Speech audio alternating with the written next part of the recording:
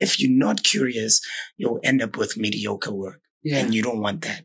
You want to learn what guys are doing in Japan and all those kind of things and try bring that to Mzansi, but with that Mzansi flair, or come up with something new, something totally different that we've never seen. Welcome to Be Real Conversations, the podcast where I go behind the scenes and chat to amazing individuals in various industries and find out what it takes to be at the top of their field. On today's episode, we have Lebo Kunene. Hi, what up, Lebs? How you doing? Zooms, I'm good. How are you? Hey, man, I cannot complain at all. It's just a bit cold now. The weather's up and down. Yeah. Typical Joburg weather. Typical Joburg weather, yeah. Just for those who don't know who you are, tell me about yourself and what you do. I'm Lebo Kunene, born creative, but by trade, I'm a strategist. So, yeah, man, I'm a road runner. I'm into fitness, but by trade, like I said, I'm in the advertising industry. All right. So the way I got to know you is quite a long time ago. Yeah. You and I have a history in friendship, but I think that's reserved for another time. I want to talk about the top 30 most influential South African men. There's a list that you put out not so long ago. Can you tell me a little bit about that? So basically, I created that list for Father's Day. I wanted to celebrate all the men in Mzansi that are influential on Twitter. You know what I mean? Because 2 years prior, I shared a most influential women's list. So this was just a follow-up to that. And how that is done, I don't know if you want me to get into that now. Yeah, I mean, I'm really interested in how did you get to that list, because not everybody has access to such a list. Yeah. So thanks to technology, firstly. Yeah. I used a tool called Brandwatch. It's a social listening tool. But yeah, some people think I thumbsuck the numbers, but I actually don't. So go to Brandwatch. There's a section called audiences. Okay. And that's what I use to pull a list of influential people based on their clout or influencer score. Can anyone use this tool? So specifically creators. I'm a photographer and I want to know the stats, or what type of list am I in, or how am I doing in terms of my statistics? Can I use this tool also? Do I have access to it? 100%. Everyone has access to it, but you need to pay a certain fee in order to have full access. All right. So you do have access, I think. Yeah. You can use like the minor side of it, but for full control, full access, you might need a license. All right. So for this top 30 most influential South African men list, you used a brand called Brandwatch. Can you give us a little bit of, just the background of what is Brandwatch? So like I touched on earlier, Brandwatch is a social listening tool, and most brands use Brandwatch just to check their brand health, what people are saying about their brand. If they want to get into specific topics, they are able to sense check if that topic is brand safe. If they want to work with certain influencers, if they don't go through influencer agencies, they can also check who's influential on Twitter based on their clout score. Do they fit in with their brand? Can we use them for our next campaign? So there's a lot of elements to it, and it all depends on what role you play in an agency or in a business to know which feature would really work best for you. All right. So as a South African creator, do I contact Brandwatch, or is there a specific company? I don't know if we can even talk about it, but is there a specific company that we go to actually get this information? Yeah. So basically the company that sells licenses is there's a South African agency that does that. Okay. So they sell licenses to brands. But if you come in there as Color Space, as a business, and you buy the license, you'll get a bunch of influencers that you can work with. You know what I mean? And you can pull those stats for them. So they are agencies that are doing that, where they have a full license and they work with smaller brands, not smaller, but influencers, and they pull those kind of insights, data, whatever numbers for them. Okay. You're talking all smart here, actually. I need to know, where did you grow up and how was your childhood? The reason why I asked this question is because somehow I believe your childhood sometimes does have an influence on how you think and the things that you do, and just how you operate. So where did you grow up and how was your childhood? Oh, so I'm a Kasi boy. Grew up in Alex. When it was rough, not now, where you have, I think people go to places called Megalo, something. Megalo, it's a vibe. Yeah, I hope so. But what I know is that you wouldn't get as much traffic as you are getting now, you know. For sure. Those were the gangster times. But I'll say my environment really it produced an amazing human being in me. Yeah, for sure. I can attest to that. Yeah, like what I've learned from my late uncle was that you need to be versatile or dynamic depending on where you are. For sure. So if you're from the hood, there are some things that you can take into the business world. Don't take the streetness. You know what I mean? So always always adapt to certain environments, but bring a certain character that stands out, which is you and your hood, but don't be hood. I love that. I mean, how would you say, this is a question that I didn't send to you, so this is a bit off topic, but how would you say you've taken some of the things that you've grown up with and now started using them in your elderly life? I would say it's more of, it's Ubuntu. Sure. That really opened a lot of doors for me, like being able to talk to anyone, man. Doesn't matter, the security guard, a janitor, or the CEO, MD, like wherever you go, just network, meet new people, be interested in who they are, and your doors will open. Love that, man. So let's talk about your role at AddDynamo. What was your role at AddDynamo? And for those who don't know, what is AddDynamo actually? I think let's start off. I'm going to start off by saying I had the coolest job in the world. Because I could work on any brand that I think of, come up with a cool campaign for them, and they can execute. I remember when I started off, they actually made me a director. Yeah. For an ad. Oh. I was still a newbie. I think I was 6 months in. Yeah. Came up with this cool idea. The brand was like, "We love it. Do you want to direct it?" I was like, I don't even have experience, you know. So I think that was the beauty in working there, where you can touch any brand that you feel that whatever idea you have could impact their audience. For sure. And bring the money for sure at the end of the day. Yeah. But firstly, AddDynamo is is the biggest media house in Africa. They are the exclusive resellers of Twitter, Spotify, Snapchat, Yahoo, and I think Gumtree as of recently. Okay. Yeah.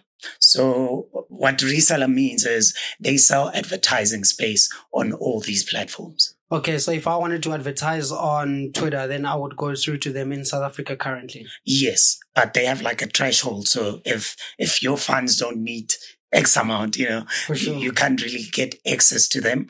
I think it was $5,000 back then. I don't know how much it is now. So you're looking for 70, 80. So you have a bit of experience in that field. I mean, yeah. Were creators using that advertising on such platforms, or was it mainly businesses that were actually trying to push a certain message?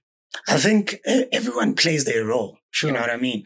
And that's what I really love about this social media world. As a creator, you know not to step on whose toe. You are promoting yourself, and hopefully a brand likes you, and you work with a brand and make big money. For sure. That's ultimately what most creators want on platforms, right? Is to create this image, make someone fall in love with it, and brands start paying you for doing what you love. And brands identify talent there, they also get customers there. Okay. So everyone has a role to play. For sure. And you get people like me, spectators, where I don't create, I don't really do anything. I just go in there and consume content. And they also want to speak to me because those adverts are going to be served to me. For sure. So you have a bit of a history in Twitter itself. Yeah. And you have a bit of experience in just the Twitter stats. How can creators, entertainers, or anybody in the creative field take advantage of Twitter stats or just mainly social media stats? I'm going to use Twitter as a main platform. How can they actually take advantage of those stats that are currently available there without having to go to another brand and having to pay for those stats? So I think natively on Twitter, you can do that. Yeah. And there's probably other tools on Google that you can use to pull some more data, maybe from your Twitter account. And that's super important because for you as a creator, influencer, for you to get gigs, they need, the agencies that you go through, they need to convince the brand that you are the perfect fit. And by that, they want to see how much people you reach with your content, how many people engage with your content. And if you have links, how many people click through those links. You know what I mean? Yeah. So they want return on investment. As much as you are cool, you make people laugh, get views. But if people are not clicking and you're not making the money, unless if it's a brand awareness campaign, then it's fine. But at the end of the day, businesses want to make money. So I think those numbers really give your rate card or portfolio some meat. You know what I'm saying? Because you can say you worked with this brand, that brand. Yeah, that's cool and all, but that's for bragging. I think the main thing is numbers. For sure. Yeah. And I think numbers are so important. You touched on such an amazing point there. It can really point you in the right direction to say, this is exactly what's happening, in terms of like links. Are people clicking on these links in order to make sales? Because at the end of the day, as much as we work with these brands, they also want to make money. Yeah. Nothing is free for them.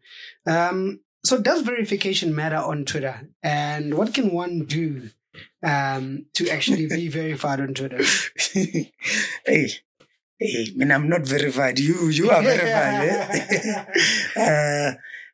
I think it is important. It does make a difference to a certain degree. By that, I mean, you can talk to anyone you want to talk to. You know what I mean? You're not blocked from speaking to Donald Trump or Obama. It plays a certain role for you personally, but also when you go to brands with your stuff, I think that blue badge makes the paper go up. For sure. It's easier for you to negotiate for a better bag. You know what I'm saying? Yeah. And it gives you more credibility. But it's a vanity thing, man. And people love it. And brands love it. What do you think of this thing that, Elon is doing now where there's just anybody can buy a blue badge? That didn't work. He tried it. It didn't work. Twitter Blue. I think what's this? In societies, we need hierarchies. We need people in different, roles. Sure. You know what I mean? Like even in the French Revolution, you had your kings, your nomads, and your peasants. You still need peasants. I'm not saying people are peasants, but we still need that structure. In hierarchy, yeah, we need that hierarchy. And if everyone is going to be verified, where's the fun in Twitter? For sure. You know what I mean? We need people that will stand out from the rest. For sure. And I think, which is great. I think, you've mentioned this to me before. What they're doing now, they're separating it by different shapes, colors, and stuff like that. So for you public figures, you, Cyril, your one is still blue. That won't change. And for brands, it's now gold. Yeah. And your profile picture is square. I think it's easier to distinguish between brand content on the platform and something that's coming from another human being. For sure. It's also Elon trying to eliminate some bots and clean up Twitter a bit. I'm not saying it needs some cleaning, but he's been doing some amazing work. Hey man, I think that's really, really great information. What's next for you in the coming year? I mean, you've moved now from at Dynamo and currently doing something else. So what's next for you in this year now, actually, in 2023? I'm going to work on my health. For sure. I mean, I owe you a lot of runs. I know you do. You probably owe me a year-long runs. Exactly. So more exercising. I think I might get into cycling because these knees are getting old now. Yeah, that's true. I'm also going to keep posting the videos that I'm sharing on LinkedIn around the top trending topics in South Africa for the month. For sure. Because I think brands really love that. They love that kind of information. You know what I mean? They don't know where else to get it, and it's harder to get it through agencies. So I just became that man that creates this. I don't make money. I do it for fun. I enjoy it. And I like it when people ask questions, and it sparks up a great conversation. Yeah, it does. Yeah. So that, I'm also going to start, dabbling in the business world. I think, being a creative is fun and all, but, hey man, I need to pay the bills. For sure, yeah. So yeah, I'm going to help out a few of my friends in some of their businesses. Also try grow mine on my side, and yeah, man, get ownership. And then one last thing that I have to keep doing every year is learning a new skill. So I want to learn a new skill this year. I don't know what it is. Maybe it's spending more money, but I need to learn a new skill. Yeah, I love that, man. Good luck with all of those things coming up in the year. I'm sure you'll do amazing, man. Yeah. Thanks, Holmes. Hi, I'm Lebo Kunene. I'm a business person, marketer, runner, and a strategist by trade. What do you think it takes to be at the top of what you do? I think first things first, you gotta stay curious. I know curiosity killed a cat, but not in the advertising space. Cause if you're not curious, you'll end up with mediocre work. Yeah. And you don't want that.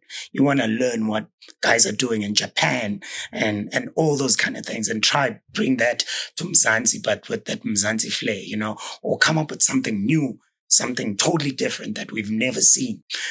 So in order to do that, you need to keep learning about trends, learning about your industry, learning outside your industry, and try bring that knowledge into your industry. And another thing, I want to stay well informed. I know I've got rid of a lot of my social media platforms, but I stay informed, and YouTube helps me on what people are talking about, what's happening in the world, where people are going to, you know what I mean? So, excuse me, I'm on the know about what's happening around me. So I want to keep that alive.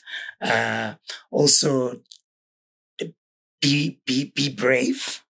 I want to be more brave. For sure. I believe in my industry, you have to be brave. You need thick skin in order to move. There's a lot of wolves there, which disguise themselves as sheeps. For sure. But you also got to move like a wolf. You know what I mean? For sure. So you got to be brave. Present your ideas, fail. And this will go into my next point, which is fail fast. Always fail fast. Don't hoard your ideas and keep them for later. Put it out there. Let them judge it. Fail, improve, keep going. And yeah, man, I think that's it. That's all you need to stay on top of your game. So, keep learning, stay well informed, be brave, fail fast, and be curious. That's amazing points, man. Thank you, Lebo. Thank you so much for joining the podcast. It really, really has been amazing. I mean, I think you are episode number 38. So I'm taking this as your lucky number from That's now. My lucky number. Yeah. Powerball this week. It's happening. Lebo, man, thank you so much for joining B-Roll Conversations. It really has been amazing. Thank you so much, Zooms. Peace, brother. Awesome. Cheers.